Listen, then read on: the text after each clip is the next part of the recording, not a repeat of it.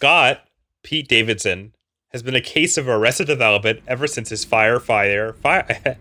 We're gonna try again. Ready? Take two. Okay. Scott Pete Davidson has been a case of arrested development ever since his firefighter. God damn. This is good. This is for like the outtakes at the end of the podcast. Okay. Take three. Take three. Ready? Cue me. Cue me. 3, 2, 1, action. Scott Pete Davidson has been a case of arrested development ever since his firefighter father. I can't get through it. There's too much alliteration.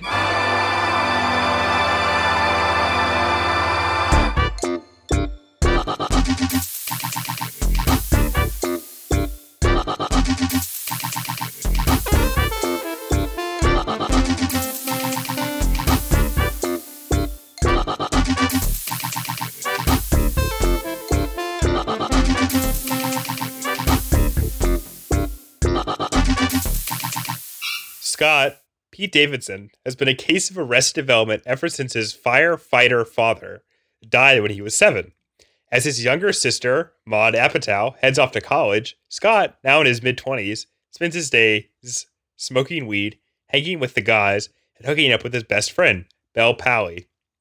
But when his mother, Marissa Tomei, starts dating a loudmouth firefighter, Bill Burr, it sets off a chain of events that will force Scott to grapple with his grief and take his first tentative steps toward moving forward in life. How's that sound?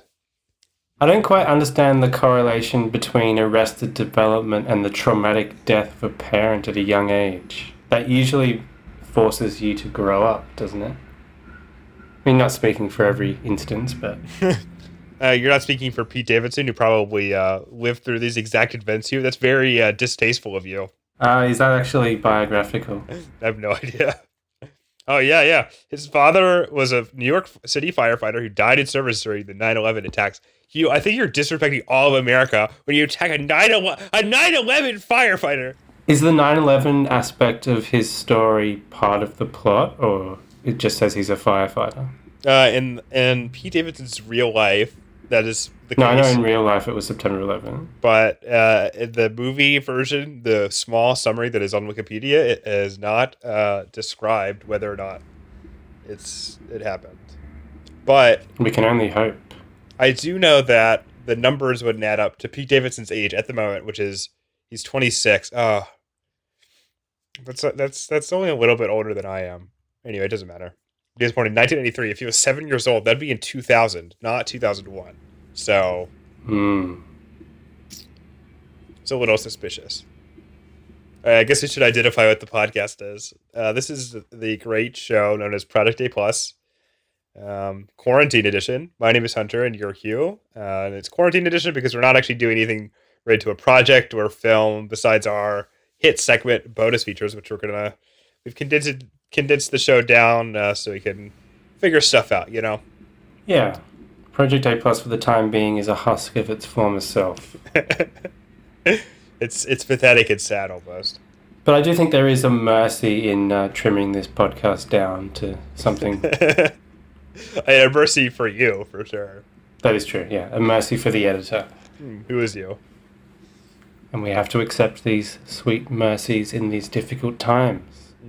No, it doesn't seem like your life has been so difficult recently. I mean, you thought you lost your job, you didn't lose it. Maybe you lost it. Maybe you lost it again since the last time we talked. No, the next roster has me on it for the same hours. That's very weird. But I did just receive the stimulus payment, $750 that appeared because my claim has now been processed. So now you could buy expensive Blu-rays like me. You could buy True Stories. Well, I don't get as much money as you do. In fact, I get less than half of the amount you do. Yeah, but you're working too, so... Even factoring that in, I think it's less than you do. Yeah, mine's running out in July, though, so... Okay. And the reason that I was late for this recording was because I had to fill in the reporting stuff in order to get the money. Gonna get that sweet moolah. Shall we get into the meat of our podcast today? Yep, and we've got the Corona content out of the way. We've got the Pete Davidson content out of the way. The two most It's important time. strands of life in the podcast. Bonus features, bonus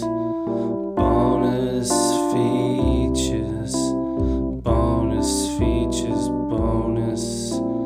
bonus features. Hugh, what have you been watching? Well, once again, I have, for the most part, neglected my duties and only scuppered together the viewing of a film at the very last minute, Uh-huh. shortly before the recording of this podcast. I'll do two of mine, and then you do yours, and then I'll do two as our custom has been. Yes, I'll be sandwiched in between your more substantial viewings this week. So, Hugh, a little bit ago on this podcast, I talked about watching the first Mobile Suit Gundam movie. Do you remember that? Yeah, I remember. So I followed this up a couple of days ago.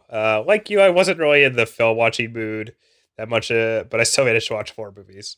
But so I watched Mobile Suit Gundam 2: Soldiers of Sorrow, and I don't think that this film is quite as successful at condensing its source television show down into movie length as much as the first one is. And I think the seams show a little bit more on this in this film. There's one sequence in particular that feels like totally cut to ribbons, where they basically like have excised an entire battle sequence, but keep it in as a montage. And I was like, what the fuck is going on? It had a little bit of like accidental surrealism, but it's still pretty good. The mecha action is as good as ever, and I don't know, that title, Soldiers of Sorrow, very accurate. It's all about people being sad and then getting in giant mechs and then killing, enemy combatants. Okay, so just in terms of genre or style of film, would it be fair to describe it as mecha fictional? So anyway, the next movie I watched is a Roger Corman joint, and a little bit ago I purchased this Blu-ray collection from one of her podcasts, The Important Cinema Club, where they put out 2 of Roger Corman's public domain movies, Little Shop of Horrors, which I talked about already on the show. And wait, a podcast that puts out movies? Yep, they release what do you call them? Not region movies. No, let me finish. I'm trying. What's the public domain movies on Blu-ray and record commentary tracks and stuff for them? They sell them for like $5. Yep. Where do they get the prints? I don't know. Probably just on YouTube or some other public source. They sell YouTube rips. Yeah, they're kind of like deliberately shitty. Is kind of the really? charm of them. Yeah. It's not like restored copies of these films. Right. So they've just sourced it from wherever they can find it on the web somewhere. Yeah, presumably. I mean, I don't know the specifics, but yeah, again, or like archive.org or something. like I said, they write wider notes and do like audio commentary and like special features and stuff. So I found these, and again, they're only like I think it's like $5 Canadian, which is not that much money. So I bought 2 of them. One being this one, and the other one being Bela Lugosi Meets a Brooklyn Gorilla. Which, speaking of Bela Lugosi, he's in this movie. Oh no, wait, it's the other one. I think I can't remember. Where am I? Who are you? No, it's Boris Karloff. My bad.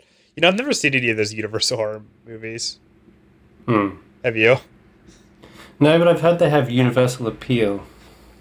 Anyway, so I watched The Terror, which kind of has a little bit in common with Corman's like sort of storied Poe films, except for the key difference being is that it's really cheap and kind of boring. So it should be retitled The Terrible. Shut up. It's not bad. It's got some qualities that are enjoyable, like the aforementioned Boris Karloff, and also a very strange lady performance by Jack Nicholson, who's played a cavalry officer in the Napoleonic Army. And this film is nominally set in like rural Germany, but everyone just speaks in like, California and American accents, except for Boris Karloff, I guess. Which is, it's got a little bit of fun cognitive dissonance. But it's kind of just like a standard haunted castle story. There's not that much that's interesting about it, to be honest. But it is interesting, not so much for the film itself as to what the footage for this film was put to, or the use that it was put to, rather. Which is, have you ever seen the Peter Bogdanovich film Targets? I have not. Well, there's a pretty famous sequence in that where Boris Karloff is like he's playing like a fictional like version of himself, basically. And he's hosting this like movie marathon of his own works. And this is the film, because Target is also a Roger Corman production. This is the film that plays in Target. So it's more famous not for itself than itself. And there's a reason for that. Anyway, what did you watch? Do you know who Boris Karloff's favorite composer is? Shut the fuck up. I'm just asking. Yes. Oh, you do? Yep. Who is it? It's Beethoven. No, it's it's Boris Karloff. It's Boris. Shut the fuck up. All right. What film did you watch? Rapidly. I was cruising for a short enough film to squeeze in before I was forced to read 2 chapters of crisp Criterion prose in preparation for the 2 podcasts we're recording this week. I must say, forced to. This is a podcast that was entirely your idea. Yeah, but you forced me to actually go through with it. It just would have been another idea in the ether that would have vanished as soon as it left my lips. But no. Oh, you're such a complainer. You were like, yes, let's do this thing. Anyway. Go ahead.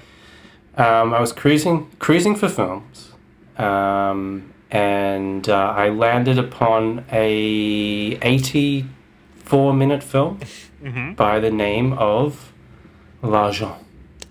The Robert Bresson film?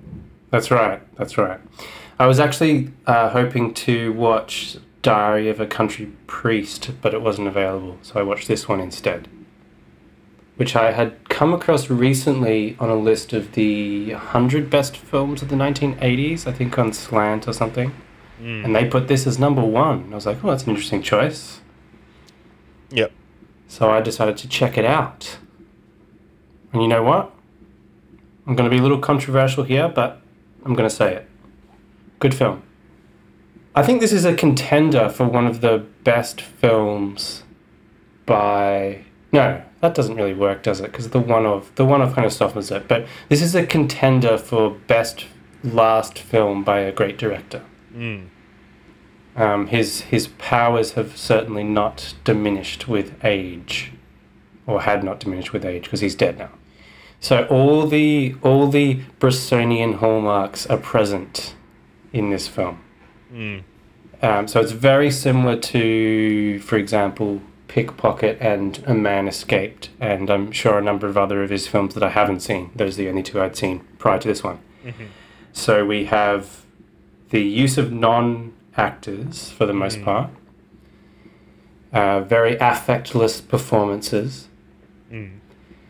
I'm going to get technical, but in an ignorant kind of way when I say, because I don't know for sure and I don't know the correct terminology, but it's the non-wide-angle lens is what he tends to use. So everything kind of has a claustrophobic look. Yeah. In addition to that is the absence of music, although in this case it's the total absence of music. There is diegetic music at one point in the film, and of course it's classical as it tends to be with Bresson, but there's no non-diegetic music that, comes into the film like a transcendental sunbeam. Yeah. What? And so this is kind of bleaker than some of the other works. It was loosely based... It's kind of saying something. Yeah, it's loosely based on a Tolstoy short story, and it centers around a counterfeit bill that leads to the destruction of a man's life. Initially through no fault of his own, but by the end of the film he has become a murderer. Yeah, just like we're going to by the end of the podcast.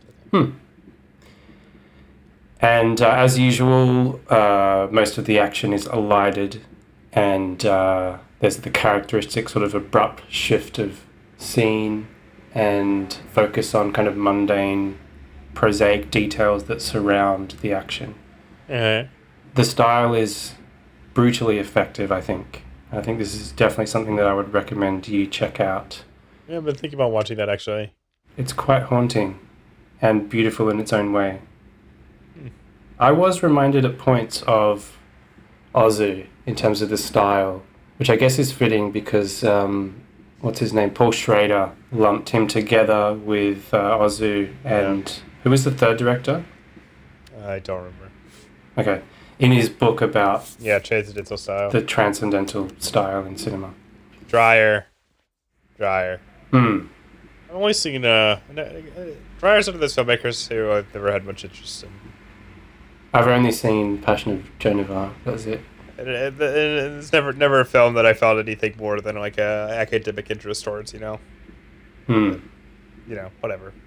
Maybe there's depths there. Maybe as I get older, I'll appreciate Dreyer more. Probably not though, because he seems like an extremely religious filmmaker. And at least Bresson always seemed to have questioned his own Catholicism, and never made it anything that was anything other than basically it's kind of like a Bergman-esque world that he presents. I think it's very struggling with faith. Yeah, and within the absence of evidence. I mean, that's what strikes me as Bergman-y about his worldview, at least in the single film of his that I've seen. So the style is actually not, in a funny way, not dissimilar to Fassbender. Even though Fassbender obviously has the whole strain of melodrama through his important films. Yeah. And that's completely absent in Bresson. Yeah. The kind of matter-of-fact filmmaking style, and even the muted European film stock was kind of similar.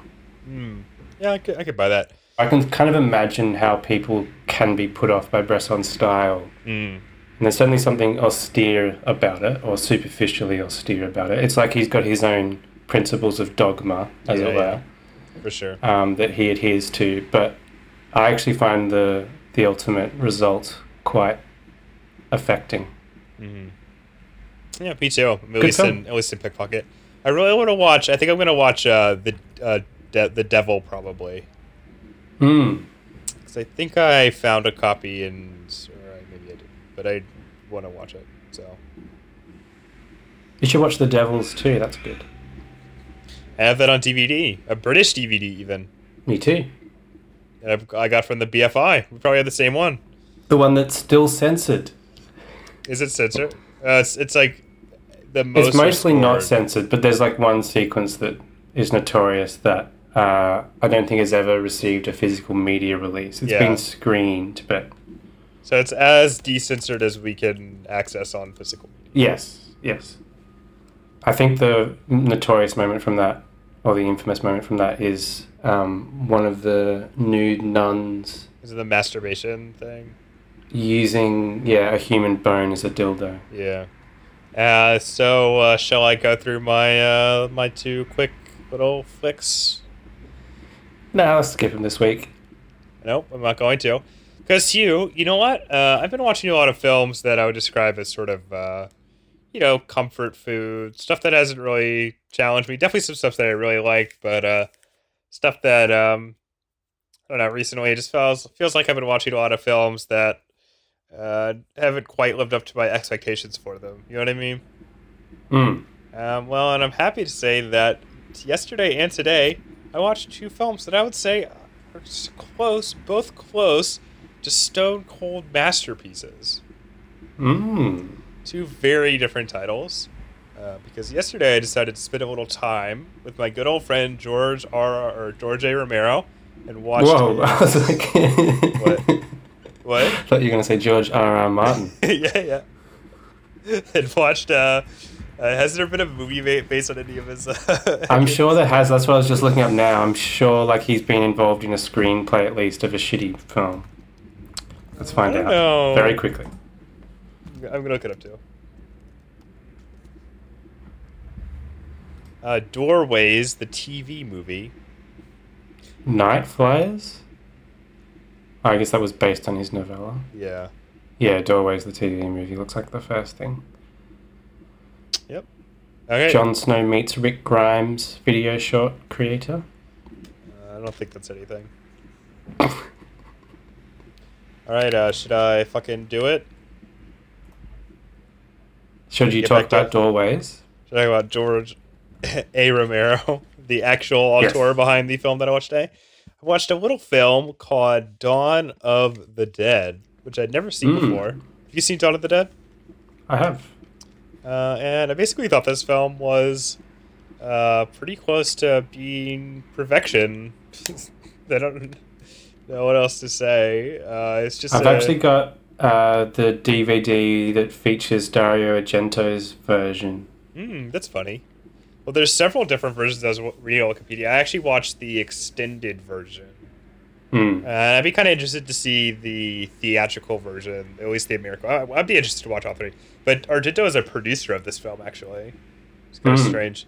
And he was like sort of key in getting the money together, which I think is weird. And also, he's also credited because obviously Goblin did the score, and the reason that they did that is because he was the producer. But anyway, Dawn of the Dead. I was expecting it to be good, but I was surprised at how potent it still feels in a world which has been inundated by fucking shitty zombie movies and television shows. I figured that the going back to a film that's as influential in creating sort of the zombie like idea in popular culture as this one would feel sort of bleached and dried out because of the inferior depictions that sometimes happens. But I was really surprised on how like bleak and gory and violent this movie is, and also just how it manages to function as social and political commentary without like diluting the propulsive like violence and gore that makes it fun too. And I was just incredibly impressed by the sort of wielding together of all these different strands. I will say one thing I thought was sort of distracting was that one of the lead actors looked exactly like Hugh Laurie, which I thought was a little odd. I mean, obviously not his fault, but I just like, obviously the setting is so like perfect for a zombie movie, and I just find this film to be so ingenious in how it is set up and how it functions. I don't know, it just feels so expertly put together. I mean, even if some of this stuff is like amateurish in the way that all independent films can be, by no fault of the directors, just in terms of whatever limitations of budget or whatever. I think it's extremely scary and fun and grotesque and even sort of beautiful and sad movie. So good stuff. I haven't seen it for years, so I'm kind of interested to revisit it on the DVD I have. But I always preferred Day of the Dead, actually. Well, I haven't seen Day of the Dead, but it's on my hard drive right now, so. And I quite enjoyed Land of the Dead also. That is also on my hard drive. I remember thinking when I first watched Dawn of the Dead, although I liked it, that I found the satire kind of heavy-handed. But I think my mind might change about that upon reviewing it. It honestly almost reminded me of a Fassbinder film in parts. Specifically, do you remember the sequence in Love is Colder Than Death when they go to the supermarket? I do. It kind of gave me that vibe. And actually, I think that reminded me of Dawn of the Dead when I watched that Fassbinder film. Well, there you go. So the loop is complete. Although I probably couldn't put my finger on it at the time, but I think I had the same connection. But good film. Romero is a good director, and I'm excited to watch more of his films. And then I took from at this point in his career, Romero was sort of based in Pennsylvania and Pittsburgh specifically. And this film takes place in Pennsylvania, and I really love the use of like the local color to influence the sort of mood and tone of the film too. But speaking of a film that is influenced by the mood and tone of its setting, I watched a little film by our good friend William Friedkin, which is called "To Live and Die in L.A." Wow. Which have you seen this one? I have not. Heard a lot about it. It's fucking great. I don't know what to say besides that. I mean, I know what to say besides that. And that this is just a film about this Secret Service agent who is going after a counterfeiter, this master counterfeiter played by Willem Dafoe in a great like performance. As Willem Dafoe is pretty much always great, except for in that shitty movie that we watched.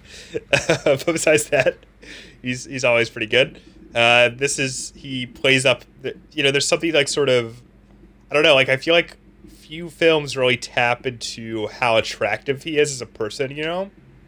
Mm-hmm. And I mean, especially, him being young in this, it really plays up the sort of eroticism of his face and, his natural like beauty and charisma. And also really great is the lead performance by William Peterson. And I think possibly the crazy, it's like a great like 1-2 punch, you get this is his like first film role. And then he did Manhunter. And then he never made another good movie, as far as I could tell, which is insane. And then he became a journeyman TV actor. Yeah, but apparently his passion is the theater, so I can't blame him too much. It's not crime scene investigation. Gonna surprise you and say no, but this film sort of I think rescues him from the impression that you get from watching him on that show and on TV. Because he's really fantastic, and he gives a performance that's totally against the sort of sort of brainy-ish persona that he built up in this, and also kind of in Manhunter too. Because he's just like basically this congealed bit of like masculine id, who's just keeps on pushing things as far as they will go into like really icky and uncomfortable directions. And this film actually kind of reminded me of Uncut Gems a little bit. And then it's just about this guy who his partner gets killed, as partners always do. And then basically just makes a series of terrible decisions in order to capture this counterfeiter.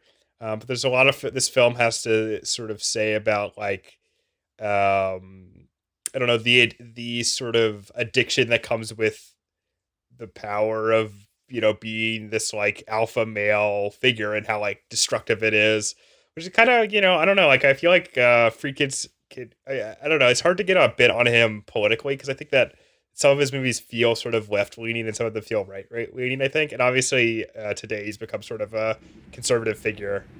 But yeah, he certainly veered back and forth between his particular views.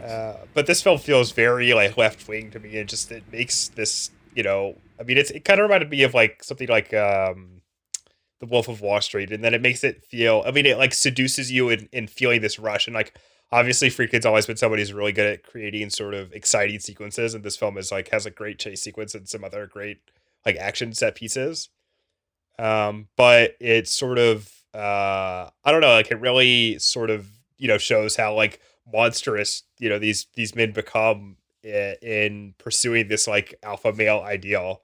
And just sort of, and it really like, it made that sound sort of like broad, but it also like nails the specificity of its time, and it locates like Peterson's character as this like, like Reaganite creation, basically, like really explicitly. And I think, by having those specific like markers on him, it makes it feel more, like liberal or left leaning than some of his other films do. And I think this it is somewhat similar to The French Connection, which is also a film about like this sort of out of control police officer. But unlike that film, which is this sort of like existential funk, and you can sort of read that as being critical of the main character's methods, this film sort of like the rush just keeps going, and it gets transferred to a different character, and like the film also becomes about how like seductive and like solar racing that Russia is. So good stuff. Really great. It's got great aesthetic. It's got this great soundtrack and it's really beautiful to look at too. By the curiously named Wang Chung. Yeah. Which is a British band. Yeah. But it's got just fantastic cinematography by Robbie Mueller, who, I think I could just say is probably the greatest cinematographer of all time based on the couple of films. The films of his that I've seen. That's an overstatement, of course. But he is really great, and pretty much all the movies of his that I've seen look really beautiful and perfect. So I don't know, great film. How is our boy Dean Stockwell in it? Fresh from fresh, but a few years after Human Highway, his peak career peak. He has a kind of a strange role in this because Friedkin cast him as this sort of like LA like lawyer who's like totally corrupt, and there's just something weird about seeing like Dean Stockwell like tanned and sort of like in these lawyer suits, I don't know, but he's good.